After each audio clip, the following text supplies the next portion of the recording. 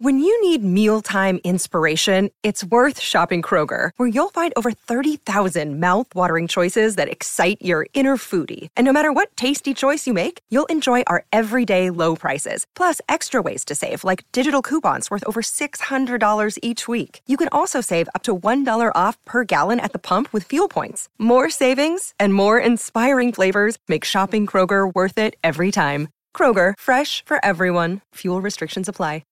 At Evernorth Health Services, we believe costs shouldn't get in the way of life-changing care, and we're doing everything in our power to make it possible. Behavioral health solutions that also keep your projections at their best? It's possible. Pharmacy benefits that benefit your bottom line? It's possible. Complex specialty care that cares about your ROI? It's possible. Because we're already doing it.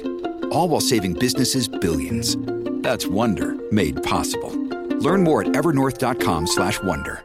This is Optimal Living Daily, episode 691, Triage by Steve Pavlina of stevepavlina.com. And I'm Justin Malik, the guy that reads to you every single day so that you don't have to read for yourself. For now, let's hear today's post and start optimizing your life. Triage by Steve Pavlina of stevepavlina.com. In battlefield medicine, the principle of triage involves dividing patients into three groups. Number one, those who will die anyway, whether they receive medical attention or not.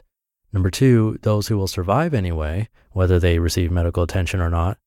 And number three, those who will survive only if they receive timely medical attention. Despite its morbid nature, triage is extremely important if you want to maximize the number of lives you save. If you don't do it, the results will be far worse than if you do. Triage is also a key principle of time management. In this case, you divide your tasks, projects, and activities into three groups. Number one, projects that will fail to have a significant impact, whether you do them or not. Number two, projects that will succeed anyway, whether you do them or not. And number three, projects that will have a significant impact if you complete them in a timely manner. Group one includes projects that may be urgent or non-urgent, but they definitely aren't important. If you focus your attention on this group, you're just spinning your wheels while more important projects remain undone. Ask yourself what difference a project will make in 5 years, and if the answer is none, it probably belongs to this group. Group two includes projects that will still get done by others even if you decline to participate. Someone else will pick up the ball if you drop it. Sometimes when we think we're essential, we really aren't. For example, if you quit a club or team that really seems to need you, it may do just fine without you. I'm not suggesting your participation won't matter, just that it isn't essential. Think of the wounded person on the battlefield who loves some medical attention for his or her injuries, but will still be okay even if no help is available. Group three includes projects that are very important but rarely urgent. This is what Stephen Covey refers to as Quadrant 2 projects in the 7 Habits of Highly Effective People. Such projects include starting a family, launching your own business, becoming physically fit, and exploring personal development. In the long run, these projects, habits, and practices can make a huge long-term difference in your life, but they require your sustained personal attention to succeed. Just as with battlefield medicine, the time management version of triage may sound a bit brutal. If you want to save group 3, you must withdraw your attention from groups 1 and 2. Otherwise, too many good projects from group 3 will die needlessly. Practicing triage is extremely challenging because it requires saying no again and again to what you may feel are good causes. It's the time management equivalent of saying no to wounded people calling for your help. You simply don't have time to comfort all your dying projects or to nurse the non-essential ones. If you don't learn to make these tough decisions consistently, many really good projects will die, and that would be a far greater tragedy. The practice of triage is a challenge of consciousness. It's easy to lose sight of the big picture when you're starting out a project screaming for your attention, but you still need to muster the awareness to ask, is this the most important thing that must be done by me right now? Whenever you fail to ask this question, you can bet there's a more important project being stalked by the Grim Reaper. My recommendation is to make a list of your Group 3 projects and activities and keep it handy at all times.